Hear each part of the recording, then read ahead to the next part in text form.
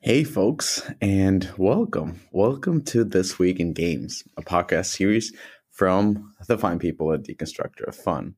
So, as always, your hosts are Joseph Kim and myself, Mishka Katkov, and we have our much appreciated returning guest, Mr. Eric Kress, a principal at Gossamer Consulting Group. And if you've listened to this podcast before, you know that Eric has held high roles in corporate strategy, capital markets research, business development, investment banking, and marketing. And he's been helping companies like Google, FunPlus, Sega, Kabam, and EA when it comes to M&As and corporate development.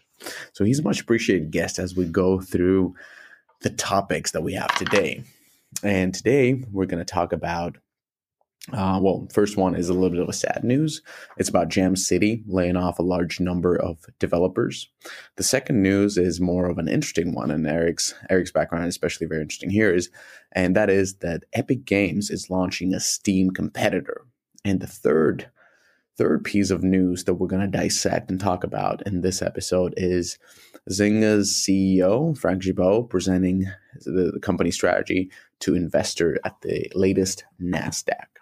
So you'll find the links to all these news in the description. You can leave a comment. We like when you leave a comment. We like when you send us a comment. And if you like this podcast, please do subscribe and please do enjoy.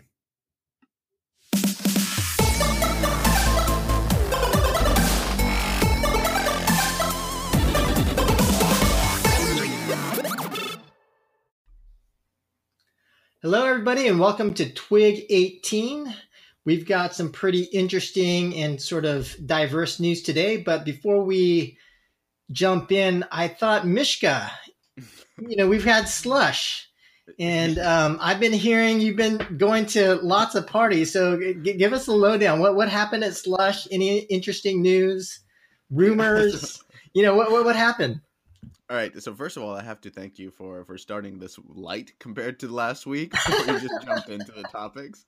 Yeah. But secondly, I have to correct. I wasn't partying all the time. Like I literally went out on one night. I wanted to get to the conference. I wanted to get to some of the gaming event because they had a really great gaming track, sort of a side event going on with just a lot of great speakers. I think it was sponsored by Supercell and Matchmade.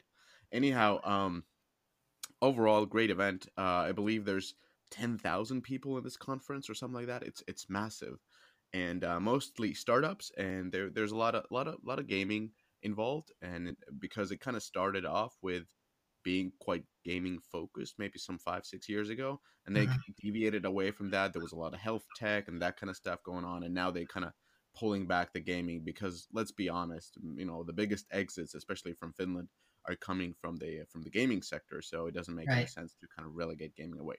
But any news, any fun stuff? I mean, a lot of interesting stuff. Just knowing a lot of people in those bars and whatnot with the after parties. I think I went to 3 different ones. Reconnected with old friends. I can't tell everything that we're talking about. But it's definitely a fun one, and sad that both of you couldn't make it here because I think you would have enjoyed. There was thousands of people from US. I think there was a direct flight from SF and LA coming in to there's a direct flight from LA now. I didn't know that. Yeah, there's a direct flight from LA, direct flight from SF, and direct flight from New York. Just bringing those fat cash cows. The party plane, yeah. Yeah, party plane. It sounds like a boondoggle on Romeo's dime. That's what it sounds like to me. It's definitely fun. It's definitely fun. The weather was absolutely horrendous, but we swam in the sea after sauna and that kind of stuff. So it was fun for the people, and a lot of VCs, over here, and a lot of corp dev guys from various companies, anything from every big company. So Scopely was represented. Shout out to Henry. He was here. Of course. Congratulated him on the Star Trek game, which is game phenomenal. Like, I don't know if you guys are playing the Star Trek game, but that game is fire. I love it. You know what other game is really surprising is the Command and Conquer game is quite good. It's not doing very well, but I mean, I thought the execution was pretty amazing for EA. I mean, they haven't really made a good game since Star Wars, so yeah. So Yeah. I agree. I agree. Absolutely. It's a hard IP though. We're kind of deviating Yeah, from the yeah. news, but the Command and Conquer is like, this is my opinion. I think it's a hard IP because even though we know Command and Conquer, not a lot of people really know it. It's quite niche PC brand and it's kind of nostalgic. And the second issue with that game is I do think the execution is great, gameplay is fun and so forth, but it's kind of going head to head against Clash Royale. And when you look at Titanfall, you have the Star Wars, I think you have at least dozen games that went head to head against Clash Royale, and none of them were able to carve even a tiny little portion of revenue away from that. Like I remember Nexon launched the Titanfall game, and they actually closed down the studio prior to global launch of Titanfall. That's how. And the game was, I mean, it was beautiful. Ruthless. It was really nicely done. I played it for at least a couple of weeks, enjoyed it, and then was kind of like, yeah, this is great, but it's not as good as Clash Royale. So why am I playing two of the same type of games? And then kind of went to Clash Royale. So I think Command and Conquer will suffer from being too close to Clash Royale, despite the great execution, despite the great production value, despite the good IP. I think they are just going against a category owner, and there's nobody else there. Yeah, it'll take some time. Somebody will come in. Worst case, it'll be like Blizzard, after developing for like 6 or 7 years, and then I'll launch No, something. I don't think so. Double game. JK is not switching from Clash Royale anywhere. You'd rather give one of your kids than stop playing that game. I see you playing on Instagram. I do play a lot. But I'm saying I would play I'd play a Blizzard Clash Royale game or some other Yeah, ones. right. You'd play it for a week, and then you'd be like, "Yeah, fuck these guys. I'm going back to Clash Royale." All right. So, what news are we covering other than me partying all the time? Let's kick it off with Jam City because at least here in LA that's been getting a little bit of buzz. So, Mishka, let's kick it off. All right, so let's get the sort of a bad news out of the way. All right, so this was an article in Pocket Gamer and also on VentureBeat. An anonymous source were speaking to VentureBeat saying that significant number of employees had lost their jobs last Friday, which was about 2 weeks ago, late November 2018, if you're listening to this at a different time. Neither the source nor Jam City itself have released an exact figure. And there was a sort of a corporate message from Jam City saying that, quote, Jam City rolled out organizational changes today that altered some teams and staff positions at the company. In a statement, we are reallocating resources to support the goals of our global business. This is an extremely difficult decision, and Jam City is making these changes with the utmost respect for every person affected. We're providing exit packages and other type of transition assistance to impacted employees. So this kind of came as a surprise because Jam City just secured partnership with Disney, and secured it for multi-year license to develop multi-year licensed titles. Now, even though it might be a surprise giving the Disney deal and giving that Jam City has been pretty vocal and pretty active in the community, when looking back at the numbers, especially the last 12 months, you can see that Jam City is not growing, definitely not growing. So from in terms of installs, they're down a little bit. In December 17, they were at almost 7 million installs a month. Again, numbers from Sensor Tower, so please take it with a grain of salt. And in November 18th, they were down to 4 million, so just a loss of 1 million. But if you take away Harry Potter, which was the only game that Jam City launched this year, the installs are down to less than 2 million from close to 5 million. So we're talking about over 60% drop in the installs for the portfolio excluding Harry Potter. And actually, Harry Potter brought 53% of all installs in the last 3 months, despite being launched in March. When we look at the revenue side, so installs are down a little bit, and if we exclude, and for the existing portfolio, they have dropped significantly. And on the revenue side, the decrease is actually very small. So they used to be making around about 17 million of net revenue a month, and now they're making around 16. But again, you take away Harry Potter, and you can see that the year-on-year revenue has dropped a third, to about 12 million a month. Now, when you look at their portfolio, basically 50% of the revenue is coming from 2 games, Harry Potter and Cookie Jam. And Cookie Jam being kind of their original hit, the Match 3 game. Then there's few other big games like Panda Pop, 16% of their overall revenue, Genies and Gems, 10%, and Cookie Jam Blast, 9% of the revenue. We have to look at also the thing that they haven't launched any new games other than Harry Potter during last year. Their live operations are not providing to be very effective, given that the existing portfolio has decreased. And of course, you can say that there's a ton of competition in the sort of a puzzle sector of match 3 games and other type of puzzle games and bubble shooters and so forth. But when you look at the competitors, the biggest one being, of course, sorry, Peak Games, King, Playrix, they have actually showed that they are growing their revenues despite decrease in downloads. So when comparing Jam City to their competitors, we can say that they're not keeping the pace. And then you have to take into account that Harry Potter has to be a really expensive license.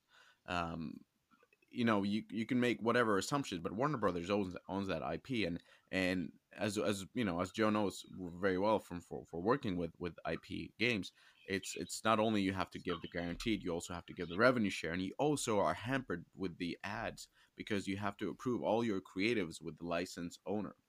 So that puts a little caveat. Even though Harry Potter has been growing so significantly and has contributed 50% of the revenue, we can only make an assumption of how much net revenue that brings because of the revenue share and because of the fact that the team running that game has to be pretty significant. I mean, the production quality are really high. It's made out of San Francisco, probably the most expensive location to develop games. So that's a big question mark. So to summarize it, I don't think this is that big of a surprise when you look at the numbers, and it's not that big of a surprise when you're considering the latest news, or not the latest news, but basically Jam City's goal of IPO. And when you consider that goal, when you consider that their revenues are not going down and up, they're actually declining for existing portfolio. They have these expensive licenses. That means that they have some fat that they need to trim before IPOing. And my assumption is that they were running a bit fat ahead of the IPO, and because of that, they were essentially forced to lean down, and probably these have affected mostly. I don't know. This is my assumption. These have affected mostly TinyCo, which is the company that they purchased, which kind of makes these story-driven simulation game like Harry Potter, but they also have Futurama, Avengers Academy, and Family Guy. So games that are very expensive to develop, and since actually Family Guy, they have been trending worse and worse. So they're expensive to make. It takes a long time. There's a crazy content cadence. You need a big team, and they're making less and less revenue, with Futurama being an absolute flop, a third game of that series. So, Eric, what do you think? Yeah, I'm just not getting what they're selling. I don't know if the market's really that interested in something like this. It feels like even in a good market, this story just doesn't seem very appealing to at least investors that I would talk to. I've had some people ask me about it, and I'm that on the hedge fund side, and I just don't see it. And given the big correction we're having in the tech space right now, it makes it even tougher for a company like this to get out. So yeah, I have my doubts. Doing the large layoff into the IPO, you're probably right. They're probably trying to right size, as revenue's kind of declining, to boost profitability going into the IPO. They have had a very good run. I think the one part of your synopsis that is missing a little bit is that they came out of nowhere. Cookie Jam, Panda Pop are really good. The Harry Potter game just crushed it for a while. But the problem is that they're seeing declines in Harry Potter, as they can't fill the content pipeline fast enough, is what it looks like for me from the numbers. Overall, their revenue was down 25% quarter over quarter last quarter in September quarter. They're likely down another 10% in December quarter. That's the kind of numbers that it's going to be a really tough sell on Wall Street, like to get really excited about this story. And, based upon this trajectory, they're likely to see declines in early 2019 as well. And as far as I can see, the only thing they have in soft launch is Super Chef, and I don't even know if that's actually a real game. I couldn't see anything else from I think they've got Wild Things, the match 3 animal game. Okay. Is that Yeah, I launched didn't see or soft launched? I think I believe it's still in soft launch. Yeah, because I was looking at the numbers, nothing really popped out because you could usually see a spike in downloads when they launch something. Yeah. Yeah, I mean, and the other thing that just vexes me a little bit is that Netmarble, which is already a public company in Korea, owns like 60% of the company. So generally speaking, if they want to go public, they're trying to sell out shares of, existing shareholders. And not to get into this too deeply, but when you're going public, the last thing you want is to sell shares you want to raise money to grow. You don't want to sell shares just to buy out investors. And so I don't know. I'd love to see the S1. If they filed it confidentially right now, because I don't think it's out there. But just generally speaking, this does not fit a typical IPO candidate, even in a good market condition, in my view.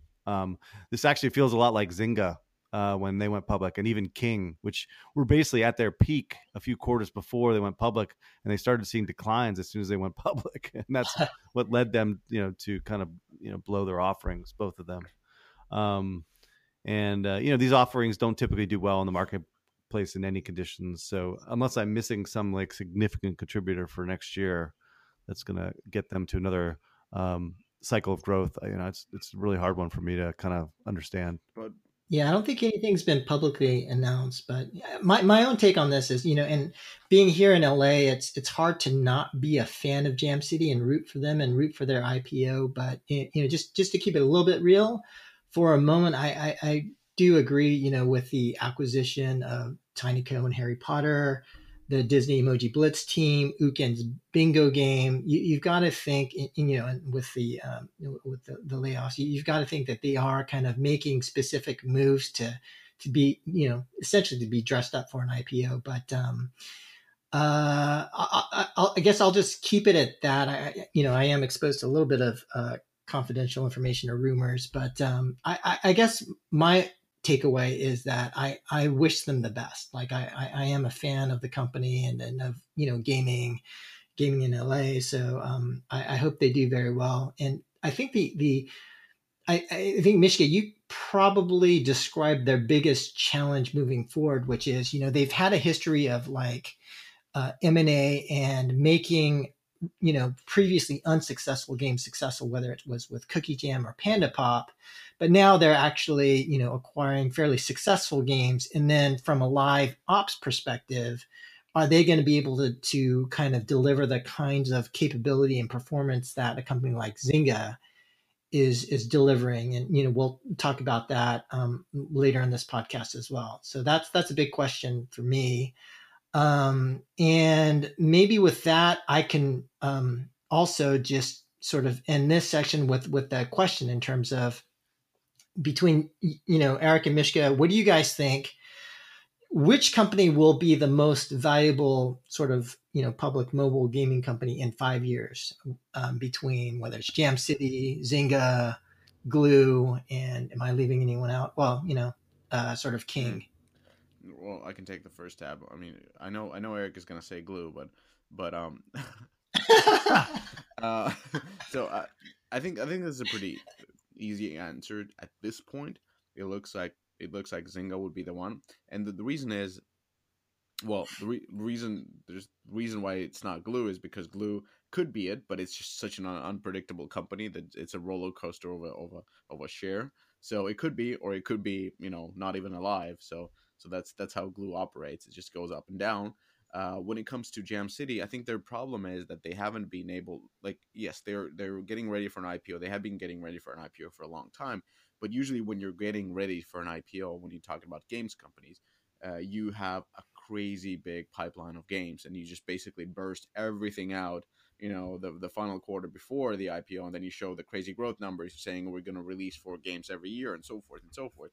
That's what Zynga did. That's what other companies have done. But Jam City just leaning up and not really launching anything apart from Harry Potter prior to launch, prior to IPO. So I think that Jam City it's kind of weird approach for the IPO, and it's also a little bit worrying that they're so invested into licensed IPs versus growing and creating their own, like Cookie Jams and then like Panda Pops and so forth, because that's where the real value lies, is in their own IPs and not doing work for Disney. And then finally, Zynga, Zynga started with $10, I believe, when they IPO'd, and currently they're at around $4. So it's not a major success story in that sense. But you can see that under Frank, they have definitely been, very effective, very methodical, very strategic. They're going after growth at every turn. Their M&A team is everywhere. They have acquired a lot of interesting companies, and they have boosted their pipeline of new games through acquisitions, which makes sense because Zynga has traditionally a pretty good record of acquiring companies and then growing those games through their product management, live ops expertise. So my answer would be Zynga. I'm gonna agree. Zynga's gonna be the one winner ultimately, I think. Yeah. Ironically, since we spoke so highly about Glue, the stock has gone up dramatically. But we still have to the end of next year for them to go down below 4. Yeah. So I'm still not wrong, but I'm not looking too smart right now. So we'll see how it ends up. Yeah, You're just too emotional. Great. With Glue, so yeah. Did we move on to the next article, Eric? Yep, sure. The second article is about Epic Games launching a Steam competitor with 88% rev share for devs versus like the 30%, sorry, the 70% they typically would get on Steam and other services. So this is a big news. Your Epic is announcing a big digital storefront, to compete with Steam, and it also follows the recent store release of Discord as well, which obviously is owned by Amazon, if you didn't know. So the big change is basically the commission, 12% versus the 30% industry standard. There's no tiers or thresholds.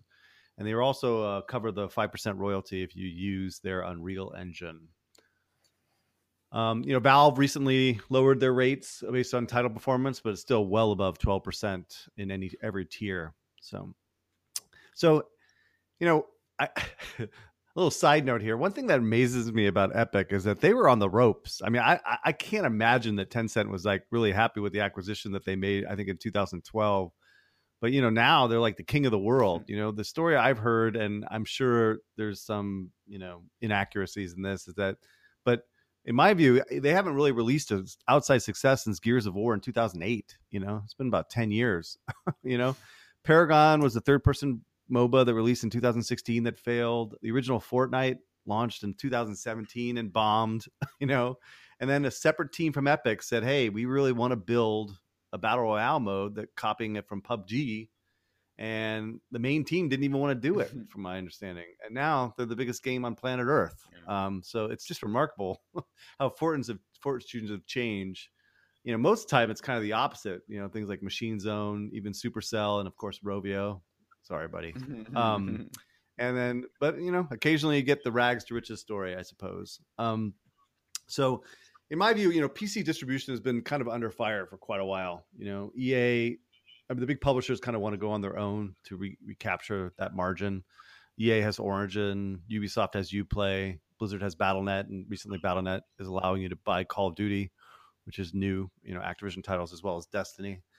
They want to go, direct, and so they're taking away AAA releases off Steam. And just for clarification, Ubisoft does both still. So I imagine that all these publishers are going to use the Epic platform. It's better margin for them. Ubisoft, Bethesda, Take-Two, etc. I was frankly a little bit surprised that they didn't have more, these bigger publishers on board at launch. Likely it's, technical or legal, or just the deals are not gotten done. But I don't see any reason why they would not want to be on board, really. It's also great for indies as well, right? Any, distribution platform, better economics is good for them. And it gives them access to the entire Fortnite population, which is good. So the real question is, will Epic be successful, right? Ultimately with this offering, it does provide Fortnite audience is a huge audience. It should get them up and running pretty quickly, and see some, success early. It would be interesting to see if they actually do PUBG and other of the 20 plus competitors for the Battle Royale games. If they actually put them on the service, it'd be interesting to see if they do that. I think there's a few issues that kind of may limit upside. I think they lack a lot of the community features that Steam has built out, and even Origin has, chat, message boards, etc. And again, the audience needs to be trained to look at the store. The players go to the Epic launcher to play Fortnite, not to discover new games. And so, that's a marketing issue, right? That they figure out a way of upselling them and positioning the store in a way that's compelling and interesting to the, primarily Fortnite player. Steam, for instance, was built as a storefront. The Epic launcher was designed as a launcher. They need to bridge that gap, right? And the big advantage they do have is the friend system, which I think they've, built out with the most popular game on the planet, right? For example, when EA opened Origin, after the first year, they said the average number of friends on the service was 0.5, meaning folks were using Origin to download the games. They had little interest in the actual social graph of Origin. They just wanted to buy, download Sims and Battlefield. Epic does have this advantage. So, generally speaking, I honestly don't think this changes much about industry dynamics, besides putting another nail in the coffin for Steam potentially. But I think, this is where the players are. And so if they can actually do a good job of marketing to the players and, discovery and, a compelling offering, I think it could be really interesting for them long term. Is this the competitor for Steam, or is it also a competitor for Play Store? It's a competitor for Steam, but I do think that you make a good point, because they did bypass Google Play, and you've got to think that eventually, if they can make a play there, they will. It's definitely more difficult, to get on mobile devices, but I'm sure they're thinking about it. So it's not going to launch on Android phones where you can download it, because I'm just not sure. This is more their piece, their product for PC, and I installed it the other day. Immediately had like 8 friends. I actually like their execution, and I'm actually fairly optimistic for Epic and Epic, given because they have the engine and because their relationship with developers. I do think that they're probably going to do pretty well, especially against Steam. I just think that Epic, when you see the level of execution that they have in Fortnite in terms of new game modes and just like events and things like that, you've got to think they're just going to destroy Steam, because Steam for a very long time has just, the innovation in their product is pretty abysmal. So I feel like Epic is probably going to do pretty well. The bigger issue for me is like, while Steam and Epic have this model on, in terms of like a client based model, I do think that what's coming with what we talked about in the last podcast in terms of stream-based opportunities with Microsoft and Google Project Stream, that those eventually I think will capture a fairly significant share as well. One of the arguments that I hear about Steam is that people have a huge library on Steam, and they don't think that for that reason that they'll switch over. And I have a little bit of a different view on that. Like for me personally, I was just checking my Steam. I've got 109 games on Steam, and if I had a $5 price differential on the Epic Games Launcher, I'd probably just switch immediately. So, and it's not really about switching. Like I have both installed on my computer, so I personally think that there's a pretty good opportunity here. Yeah, they did announce that they're going to do an Android store in 2019. Oh, did they? Okay. In 2019. It's not out yet. Okay. Yeah, it definitely makes a lot of sense given how much success they had bypassing Google Play. The other wrinkle to this is the audience issue. Again, is that Steam audience tends to be super core PC guys that are trying all kinds of crazy indie stuff and super core games. Fortnite is obviously more of a casual game. It's a lot of kids. That's true. Yeah. And so there is kind of a mismatch there. There may be a lot of these PC guys that have much more loyalty to Steam and just not really willing to go over. But we'll see. I mean, again, it's just another problem for Steam. I don't know if it increases the overall revenue from PC games because Fortnite, because Epic's creating a launcher. It's also interesting, like if this launched on mobile, like I assumed it would. Like what's the funnel conversion? When you're acquiring users for the Epic store. So you download the app, and now you have to give all your credit card information and so forth, because that kind of decreases the funnel conversion. But on the other hand, they have the biggest game, which is the Fortnite, and on Android they have been already collecting everybody's credit card numbers, and they have been bypassing the Play Store. So it could actually be quite successful on mobile if they get other games in, and it makes sense. Let's say Clash Royale, Supercell moves to this store. Now they put in Clash Royale there. Now they put Clash of Clans, and they can actually increase significantly their bottom line. All right. Well, maybe one other thing we could do here is a couple of speculative questions. And so the first question I have for you guys, Eric and Mishka, if you were Epic, what's your next bold sort of market-changing move? I mean, they clearly are thinking very radically. So what would be, if you were in charge of Epic, what would be next for you guys? Well, okay, Eric is making me go first. All right, so which is smart. I think they're doing the right things. I think they're thinking very big. They're not thinking just about. I mean, they already have the engine. They already have the biggest game, but they're definitely thinking very big. They're thinking about bypassing the Play Store, which they already did. They're thinking about bypassing Valve, which they're doing at the moment.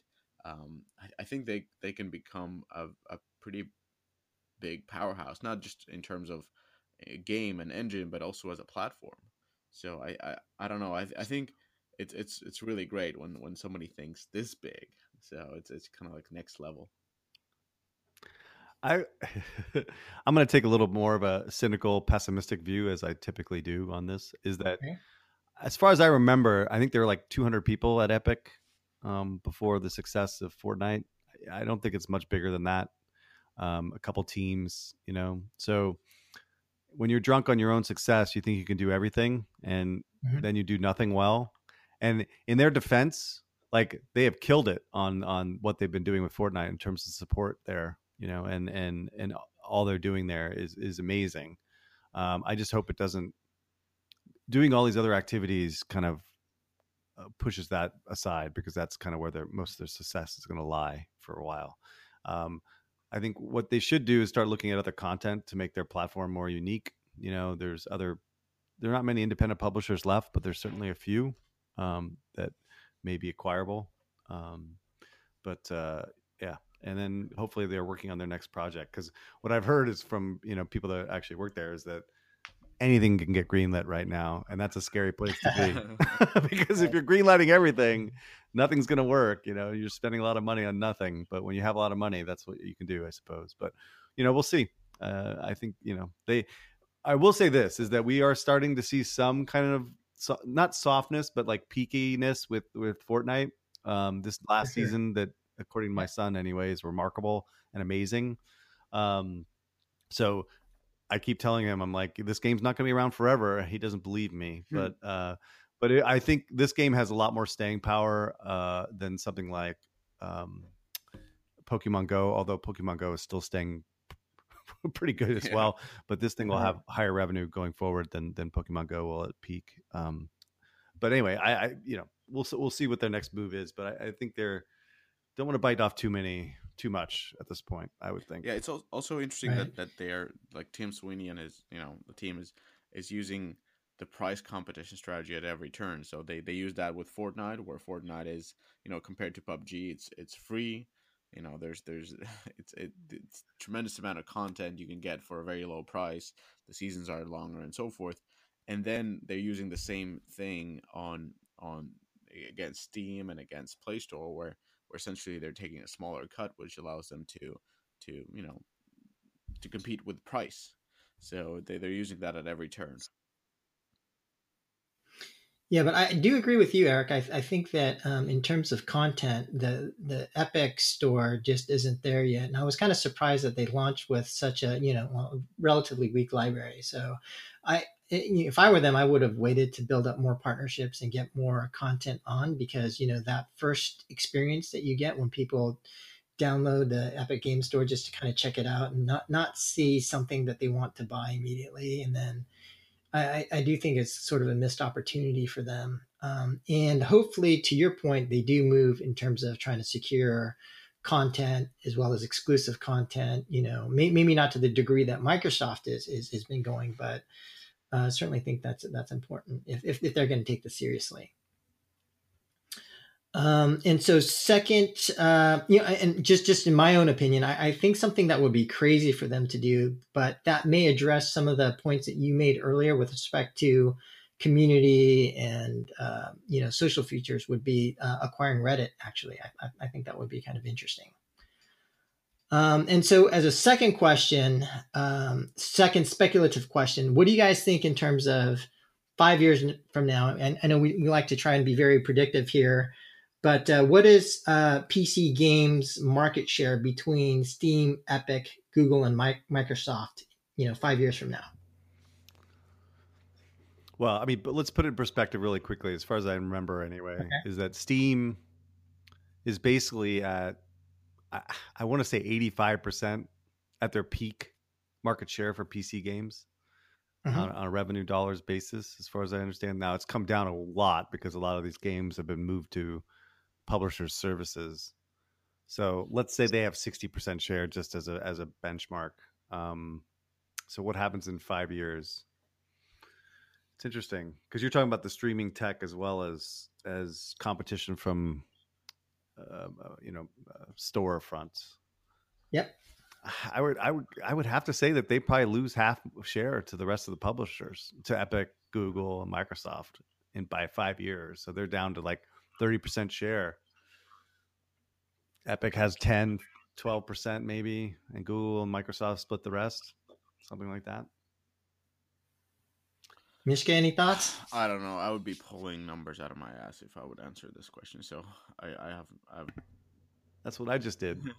But you have to keep in mind, though, so the one thing we're not thinking about is that these particular Google and Microsoft are likely going to expand the market for PC games, as opposed to Steam and Epic, which are just fighting for the kind of the same customer, theoretically anyway. So it's kind of a different equation to some degree. Yeah, my own take is I think Steam's gonna implode. I think they're gonna go down to like less than 5% share, and I think Epic's gonna overtake them big time, personally. But we'll see. That assumes Epic actually executes upon a content strategy that makes sense, and is pretty aggressive.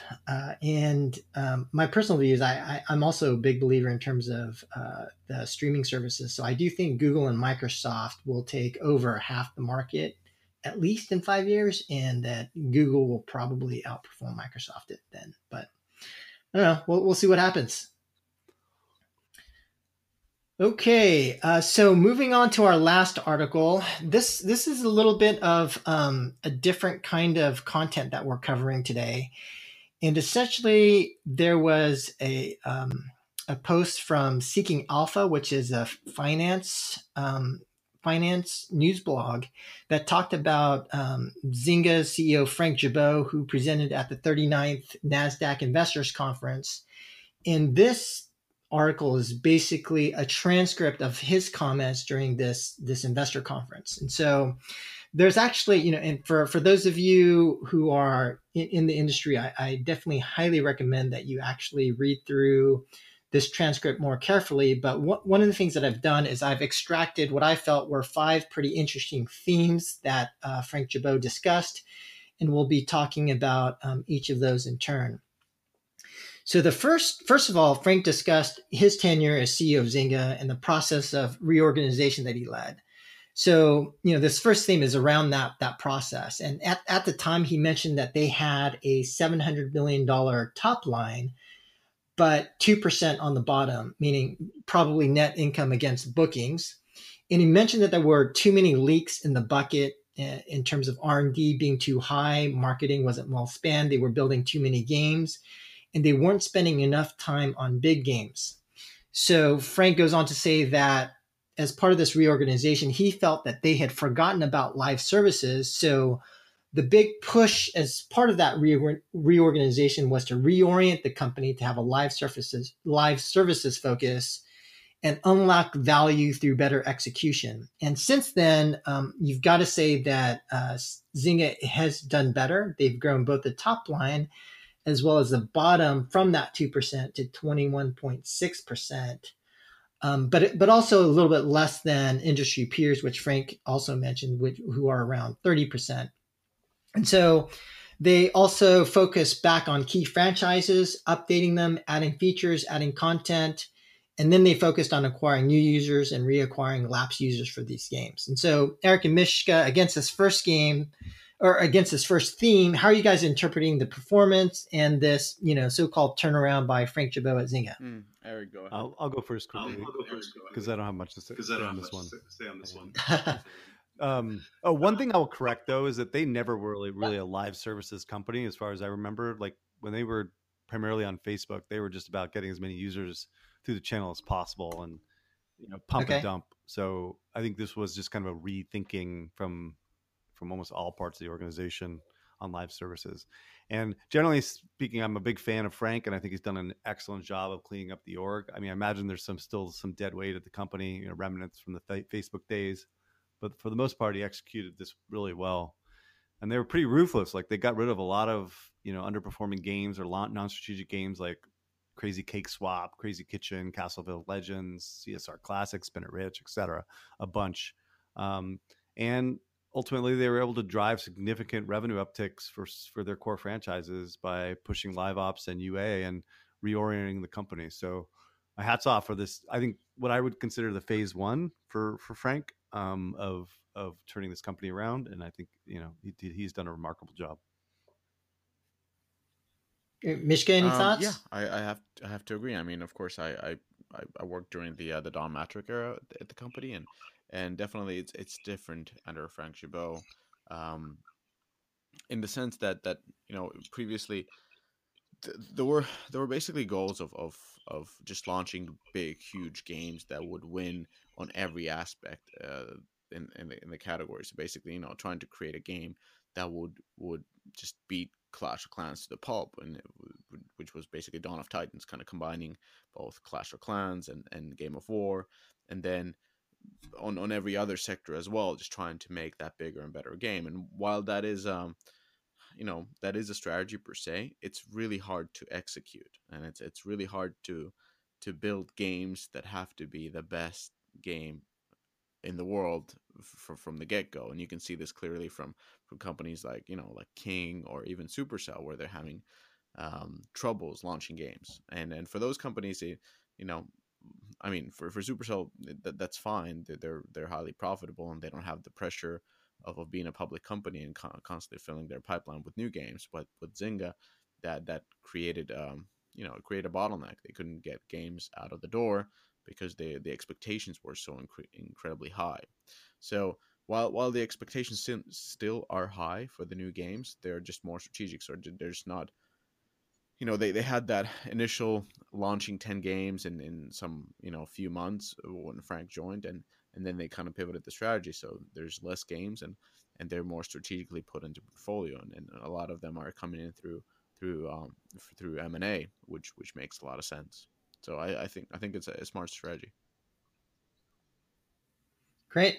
And so the second theme that I pulled from his talk at the investor conference was, how will they increase net margin? So in particular, Zynga compares themselves to other public companies and wanted to get from 20% margins against net bookings to 30%. So when asked by analysts how they were going to do that, Frank responded that they were going to do this through new products, and specifically two strategies against new product launches. So first, through big brands, as they announced relationships with Star Wars, Game of Thrones, and Harry Potter. So specifically, globally appealing, pretty huge big brands. And then secondly, bringing back their own internal brands. And he called out specifically Farmville and Cityville, but reimagining them from the ground up for mobile, which, I think this is definitely, the second one personally, I think is a better idea. Because, I personally feel like the first approach certainly would hurt margins if you don't get to a pretty major scale. And so, Mishka and Eric, we spoke about, sort of this margins issue when we talked about Zynga before. What do you guys think? Well, I mean, I see a bit of disconnect, particularly with number one here, where if you're leveraging brands, you're reducing margins by definition. I suppose, yeah. But scale is everything. Right now, Zynga doesn't have a game in the top 20. Hell, I don't even think they have a game in the top 100. Zynga Poker, I think, is kind of in that range on a monthly basis, and it drives 6 million a month. But if you're able to produce a game that can break, the top 50 and it has a license and drive 12 million a month, or 140 plus a year, that would drive efficiencies in margin ultimately. The big question for me and the story on the stock is, can they execute against the second phase of their turnaround? My concern, as I've said before, is that they don't have the talent to execute against the strategy. Now, I may be wrong. I mean, they're building up teams as we speak to fight this. But, for instance, Natural Motion has done a tremendous job of iterating on CSR, but not been able to execute against other opportunities. Dawn of Titans was kind of a train wreck.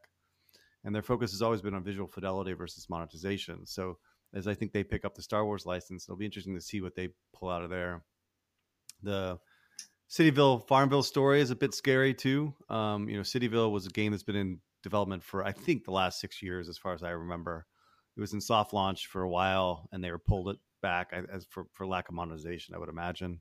So that's kind of in development hell for a long time. And I think Farmville has been kind of kicked around to different development studios over the years. I think this is the fourth version of a mobile Farmville.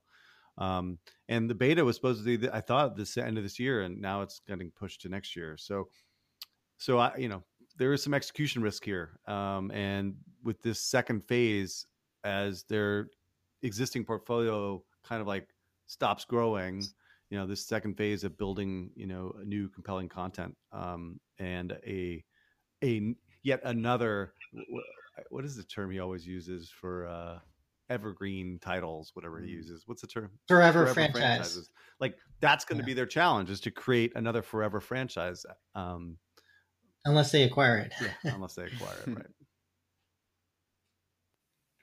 Mishka? Okay, so the two strategies of partnering up with IPs, like you said, Star Wars, Game of Thrones, and Harry Potter, and the second one is building up their own existing IPs. So let's start with the existing IPs. That's a difficult task, because a lot of times when we look at their biggest IPs like Mafia Wars and Farmville and Poker is still there, but those were big on Facebook, and they sometimes were big for different reasons, and while some of us may have nostalgic view of them at the moment, you could argue that they weren't the most fan friendliest games you could find, especially when we go to the iterations of different simulation games that were very monetization heavy, and then were essentially, as Eric mentioned, they were pump and dump type of games where Zynga really acquired quickly is the scale they used, the virality of the platform, drove immense amount of users through a game and monetized through that, but didn't really hold players there. Even if you think at Cityville, which at one point was the biggest game on Facebook, I think that it had like 100 million MAU, but look at the lifetime of that game. It wasn't really that long. So it was a shooting star in the sense, and a lot of the Zynga's games have been shooting stars on Facebook back 6-7 years ago. So when we're talking about bringing back their own internal IPs, it's kind of it's a little bit more difficult than it might sound from the get-go, especially since most of these IPs are simulation games, and simulation games are notoriously difficult category to enter, and we can see Sims Mobile from EA just practically flopping this year, unable to compete against the older version, the 6-year-old. And overall in the simulation category, most of the games are really, really, really old. One of the newest ones is probably the SimCity Mobile, or SimCity Build It, which is already about 4 years old. So so I think there's a chance, of course, to build up their existing franchise, and I really hope they make it with the new Farmville, developed out of Helsinki, as was confirmed. But it's a little bit more difficult than it sounds. And the second part is partnering with these big IPs, and working with these IPs is a it's a two-edged sword. Of course, you get the traffic, but IPs like Star Wars, Game of Thrones, and Harry Potter. Well, there is a Game of Thrones games, and it's developed by Warner's Turbine Studio, and it's doing really well, and it fits the 4X category. Um, will the new one, how it will compete against that, and so forth. Then there's the Harry Potter IP. Well, there is a Harry Potter game from Gem City. There's a Harry Potter game coming from Niantic. We know that it's a notoriously expensive IP. So what kind of game are they doing with that? And then there's the Star Wars, and there's at least 2 Star Wars games launching every year. So that's not also a slam dunk. And we saw it from Kabam's game that you really have to have first and foremost a good game before you can make something out of it. And EA capitalized really well with Star Wars IP with the RPG game, but you kind of when you're using these IPs, you have to be really safe in your development. So you can't take a lot of risks. You have to almost like a reskin a game and then put an IP on top of it. So I think the strategy makes sense. It's very risk averse, if I may say. But what Zynga has been doing under Frank is very methodical, and they have been executing really well. So I believe that the strategy has merits, and most importantly, they will be able to execute on it. Okay, interesting. I thought in previous podcasts you felt a little bit more negative in terms of new game development from Yeah, I Zynga, was, but now we're talking about new game. Like, they have acquired a lot of new studios, so we don't know where the development is coming from. So I'm a bit. I see. Right. I'm not negative. I'm more realist when it comes to development out of HQ. It's just notoriously more difficult, Yeah. not with Zynga, but with every company. EA, and you mentioned, Right. but Sure. now they Yeah, have yeah. more studios. So Yeah. I'd probably a little bit more in Eric's camp in the sense that, they haven't demonstrated it yet. So I'm probably more on this particular theme. I'm definitely more skeptical, although definitely, as with the first theme, hats off to Frank in terms of the reorganization and the way that they've kind of turned things around. And so moving on to the third theme from this investor conference, and this is all about how you manage live services for games. So an analyst asked Frank about how do you bring in more DAO to Zynga, and Frank's response about this is that he feels that it's really going to be about Zynga's, to your point, Eric, their forever franchises, and he defines these forever franchises as franchises that can do over 100 million a year and last for 5 or more years. He then says that the more of these you have, the better your portfolio, the better your growth and consistency, which is sort of obvious. And he mentions 2 good examples as Zynga Poker, that's 10 years old, and Words with Friends, that's 8 years old. And both games are seeing the best quarters they've ever had. But, the theme here is live services. So Frank then goes on to say a lot about this. And so this is a lot of detail in terms of how they think about live services. But first, one of the things that he mentions is that the game needs to be high quality, but also needs to stay fresh, which sounds a little bit obvious, but I think there's actually some nuance there in terms of how you keep a game fresh. He mentions that, he also mentions that the hardest thing to solve in mobile gaming is engagement and retention. So that's where they focus all of their efforts. And without long-term engagement in mobile, he mentions that for them, you have nothing because it's a free-to-play model. And so the other thing that they also do is they apply data science to product management, and further, in terms of that freshness, engagement, and retention, they look out actually 5 to 6 quarters, and they're going to, and in each quarter, they're going to introduce new content and new ways to play to focus on that engagement and retention. He also says that they apply expected outcomes for each of those investments in terms of what they're delivering every quarter.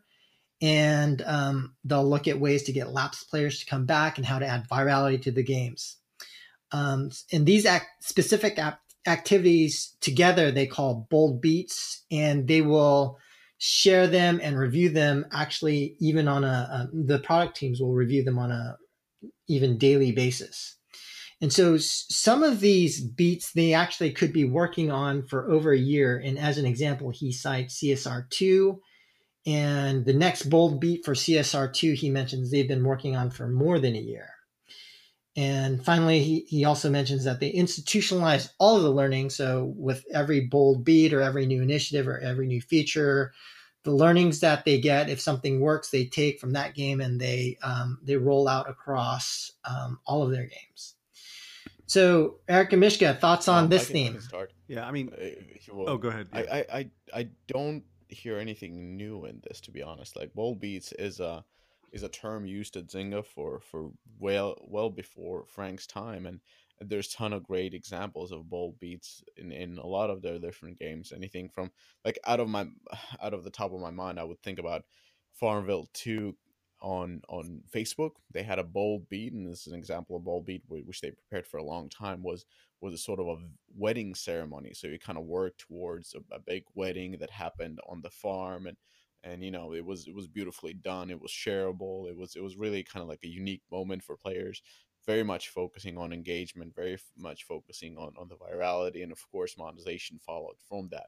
So bold beats is it's a Zynga term. It's basically a major update that usually sees a new big element added to the game, and something that the players would remember for a long time, and something that definitely has an impact on the game. And then when he's also talking about this daily reviews, almost, that sounds quite scary, because the thing is, like, the more you review, the less initiative the teams will have. So what it means is essentially, I mean, I hope it's not that way, but it means that the management is just running everything, and they have a lot of smart people in the company, but you start reviewing people every day, you just, in the end, you're doing all the job, because from that point on, they will be just doing whatever you're saying they need to do, and the initiative will be zero. Yeah, I think he was talking about the product teams internally reviewing every day, although I think they share them out monthly to the higher level executives. Even that, like, you have to have a balance. I'm very, like, I'm not against reviews by any means, but when somebody starts talking about daily reviews, I'm like, are we auditing? Like, what is happening? Because you set expectations, and you expect your team to deliver, and if they're unable to deliver, then you make changes, but you don't review every day. That's just my philosophy. Yeah. I'll quickly on this one is like, I think they've done a great job of creating these forever franchises around poker and slots. CSR, to some degree, I think I completely underestimated CSR's the sequels returns over time. I think the challenge is really creating something outside of your core competency, right? It's something like a puzzle game, for instance, for them. Can you be innovative enough to pull folks out of the established playing behavior of the people that are of the games that they're playing, right? So if they're playing Candy Crush, can you pull them out? And recently we've seen a ton of new entrees in the puzzle genre. It seems like there's an insatiable desire for puzzle games out there still. Playrix with Gardenscapes and Homescapes. Storm8 had the design one that seems to be doing reasonably well. So I would like to see some innovation on the RPG strategy and simulation games to, pull people away from those established games. I think Design Home was the last real innovative one in the simulation that created a quote unquote forever franchise. So let's see what Zynga could do, with the licenses they've acquired and the IP that they hold, to innovate and to bring audiences from all over other games to their games.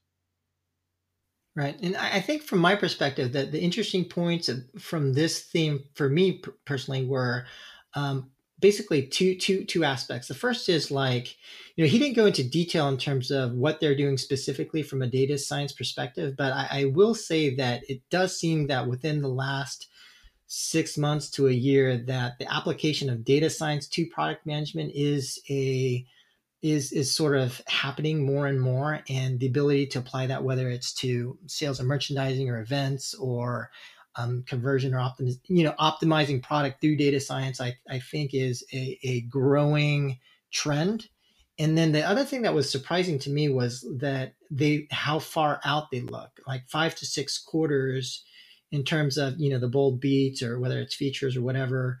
It, to me is a much longer time frame than I'm used to with a lot of the studios that I've worked with. It seems like the time frame is much shorter, but when you think about, I think one of the advantages of doing something like this is that when you're planning, like for example, UA spend and you're forecasting, very typically a year out, but being able to align your UA spend with these bold beats, and the fact that you do have these bold beats certainly helps. I mean, there are a lot of games which don't understand that by not having big changes or things to help drive user acquisition campaigns, that having the same thing that people look at for a year, that your ROAS and your return on user acquisition campaigns are going to continuously deteriorate. And so without this notion of bold beats or big changes in the game, that not only affects the product, but it does also has an effect on user acquisition as well.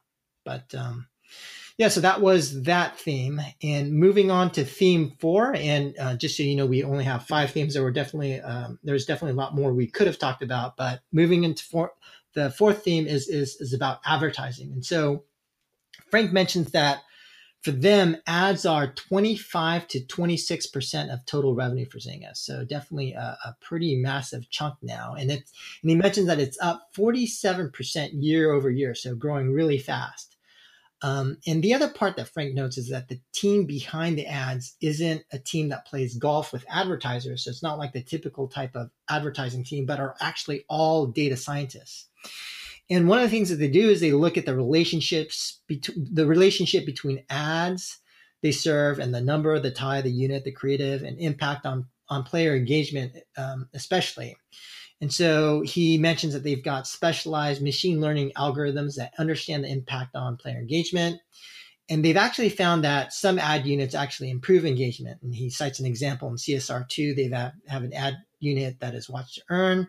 So a player watches the ad, gets hard currency or an in-game object. And, he just feels that it's really great for the advertiser because it's a guaranteed impression that's in context. And then they have all this data that they can use to help optimize. And it's good for the player because they can keep going in the game. And certainly because they've got, this data science, machine learning. So when they can gauge when player engagement starts to fade, that, they can start going into protocols to optimize the stuff, to shut it off and on, and to optimize it. And so that was the 4th theme. And for me, probably the most surprising thing was just, the growth of advertising and how material it is to Zynga in its current business. So Eric and Mishka, thoughts on this? I'll be quick on this one. Advertising is really tough for me. The more I learn about it, the less I really understand it. And particularly with when it comes to games, and it seems like anytime I start to hear folks talking about advertising, it's when they kind of are unsuccessful at monetization or out of options. So, it's basically like the kind of the lowest common denominator for gaming revenue. But having said that, Zynga's biggest franchise is Word with Friends, and it's driven by advertising. And, they obviously have a clear, solid expertise in this area and continue to leverage that. But my opinion has always been, I think creating games with scalable monetization is more of a recipe for success than on growth in both revenue and margins, over the long term. But advertising will always be a piece. And they seem to be pretty good at it. So more power to them on that one. Yeah, advertising is it sounds simple, but it's actually more difficult than it is. And I just recorded a podcast with Iron Source regarding how to improve your monetization. That will be out soon. But yeah, it's I think it's smart that they're focusing more and more on ad monetization, especially given that they have Words with Friends that has insanely high ad monetization revenues. Even daily insanely high ad monetization revenues, and by that they're able essentially to squeeze the lemon more and get more out of that game because they have been trying to add more in-app purchases to Words with Friends, and I don't think that game really can have that many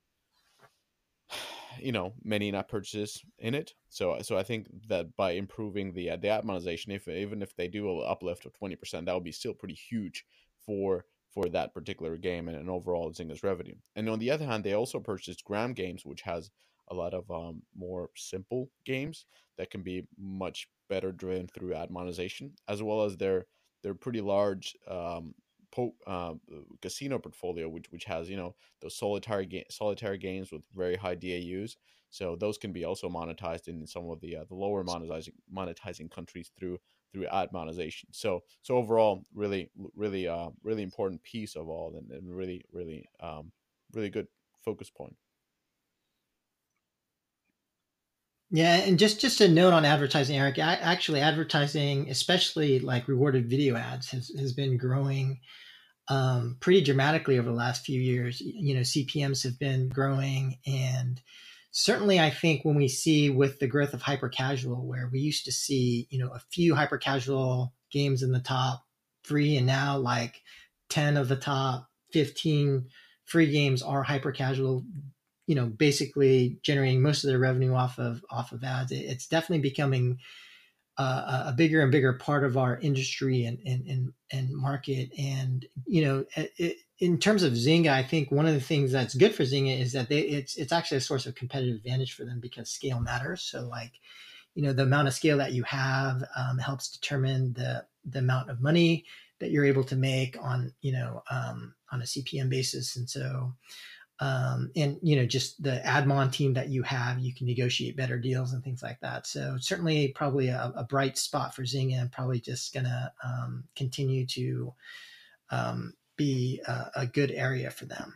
And so, we've been talking for quite a bit. So just to wrap this up in terms of the last theme, and this last theme, going back to like new product development, was around how do you treat investment in new product development given Zynga's experience in live ops. And so the first point Frank makes with respect to this theme is that he compares R&D for mobile relative to console, and he just notes that it's generally much lower. And so generally single digit millions only. Therefore, capital requirements of a mobile game are actually more in the marketing and not in the development, is his key point. And so the implication of this is that you should spend a lot of time in the earliest stages of development, figuring out long-term engagement, how the game will acquire across markets and channels. So, Frank notes that now at the earliest stages of development on new games, they'll look at everything. They'll look at cost of install, they'll look at LTV, they'll look at the metagame design, they'll look at the category.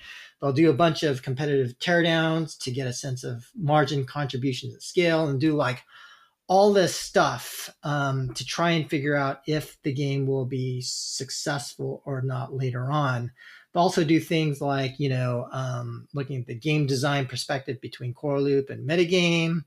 They'll then prototype, test, and look at all that stuff a lot very early, because, Frank's main point is that if you can get an answer quickly, it's really cheap to shift early before you put a lot of people on it. There's escalating commitments, things like that. And then he goes on to talk about, market testing ahead of game development, which is a practice that, I've seen really gain popularity now across the industry, especially over the past couple of years.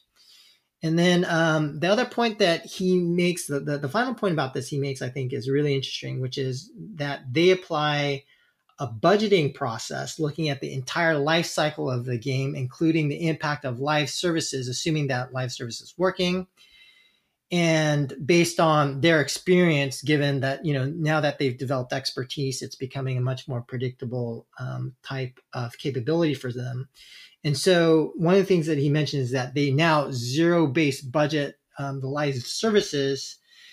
So they're trying to capture the financial impact of the game from a full life cycle perspective. And especially this last point to me was pretty interesting, because based on the zero-based budgeting of the game, a key point Frank's trying to make here is that you don't need to rush a game to make a quarter. And the point is that, because they have a profitable base and because they can factor in the live services, although they aren't going to take forever to launch a new game, now he feels that, they can take their time and not rush. And so like a pretty money quote from him, at least in my perspective, was the following. So he says, and more often than not, it's, oh my gosh, I got to make the quarter, and so you rush the game, and ultimately the player doesn't care about your production problem. All they care about is a great game.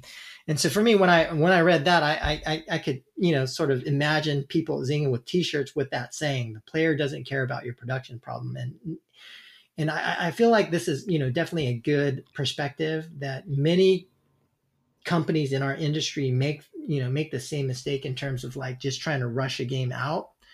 But definitely think about like for a specific game, assuming you've got the live services, that you should be able to budget in the impact of on the game from having successful live services. So yeah, this is the final theme. What do you guys think? I'm sorry. I was actually going to try to get through this Okay. podcast without ranting on something, but Go ahead, fundamentally, the Rhett. stock has gotten crushed over the last couple of weeks, months, partly because of tech downturn, but also because Frank got on the call and basically said, "Hey, we're not expecting to be profitable next year because we're reinvesting in new franchises and UA and live ops and all this other stuff." And so everyone's like, "We're going to be less profitable next year than we were this year." And it's like, shit doesn't work when you're when you're a public company. So I appreciate the sentiment behind what he's saying, and I didn't read this close enough, but this is exactly the problem: is that the Farmville should have been out, right? That would have like bridged the gap in which they would have grown revenue and earnings potentially if the game was successful, right?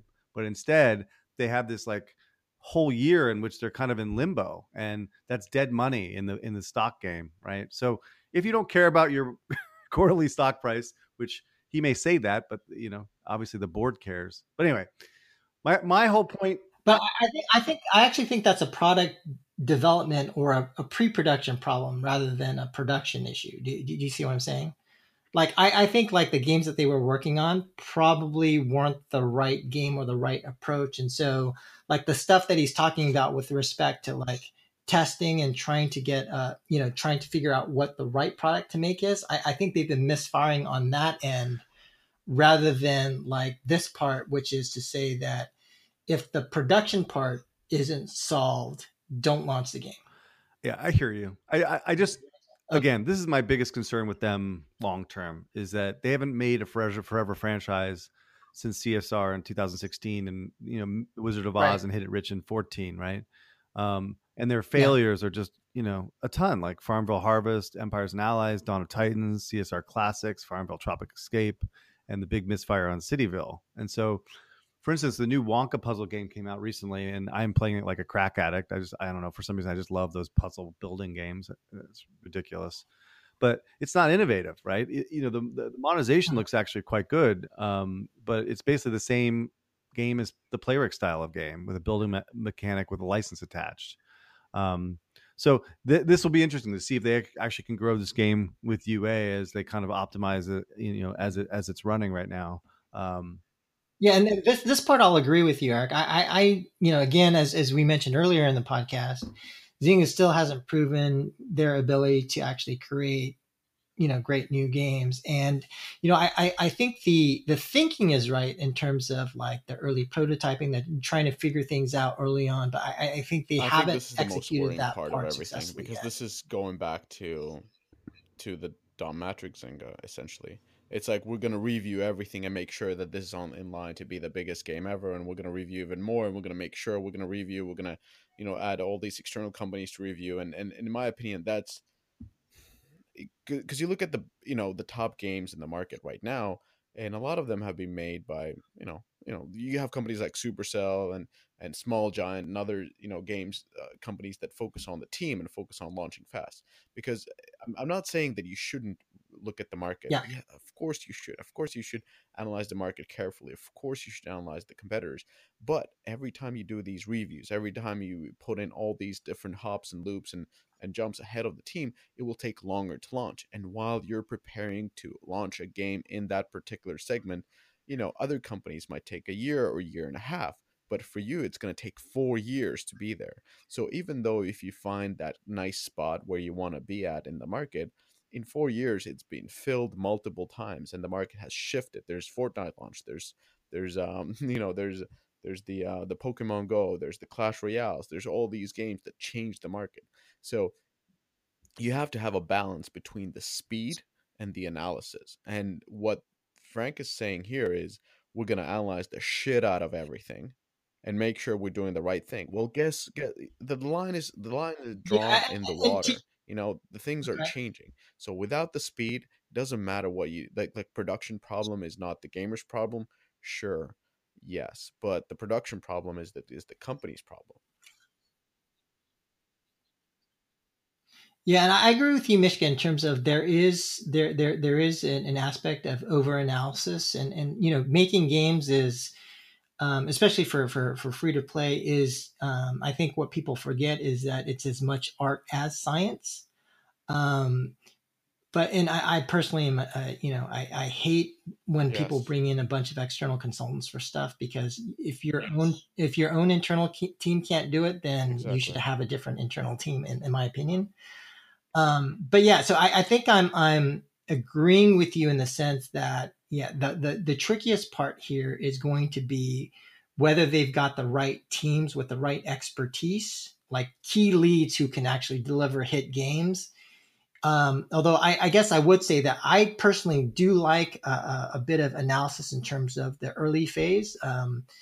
And this is probably opening up a can of worms in terms of like the nuance here in terms of like what you measure and Yeah, how much you measure and that sort of thing. But I think there's like a right balance. But to your point, it shouldn't be exactly. And to Eric's you point, shouldn't overly yeah, analyze, sorry. And because to Eric's point, he some was saying risks. that like Yeah. like Well, quoting go that ahead.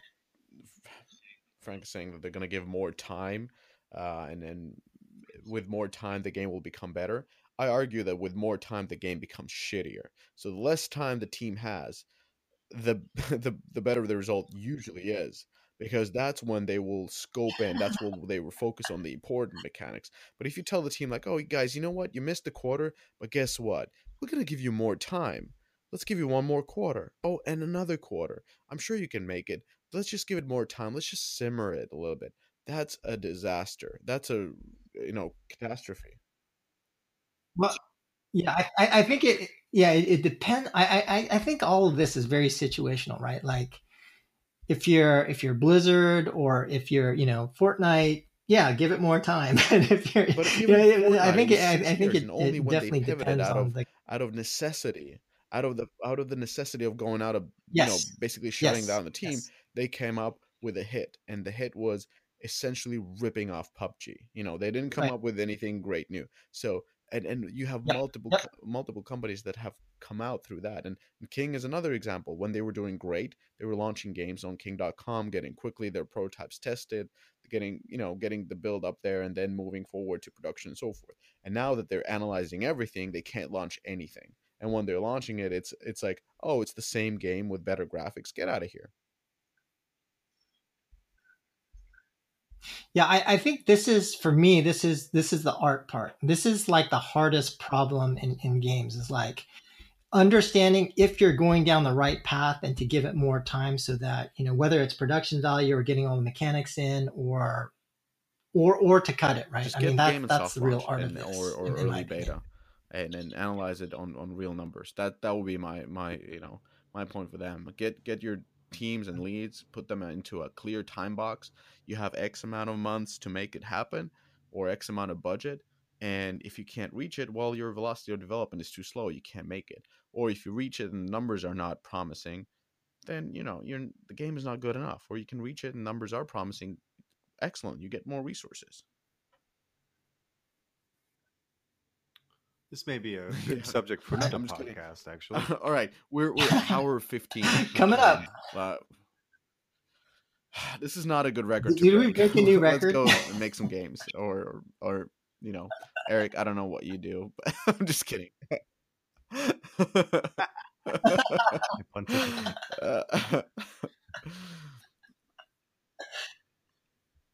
And so, yeah, and if any of you out there have thoughts on this, clearly there's some issues here that are definitely very controversial or debatable. Please do Thank hit us you, up on and have Twitter. a good day, good night, and good whatever. Bye. Good night, all. Bye. Thank you, folks, for listening to this episode. As always, please do leave a comment. Please do send a note. I personally really enjoy getting all the messages from you. Truly powerful stuff. And please do rate this podcast and subscribe to it, whatever platform you're using. And most importantly, please do keep in mind that all the opinions, literally all the opinions expressed in this podcast are our own and do not reflect those of our employers. So Joseph Kim works at NBC Universal, and I work at the powerful Rovio Entertainment, and whatever we say is definitely our own opinion. So that's it. Tune in next week. Hope you enjoyed the this episode, and the next one will be always better. Thanks, guys.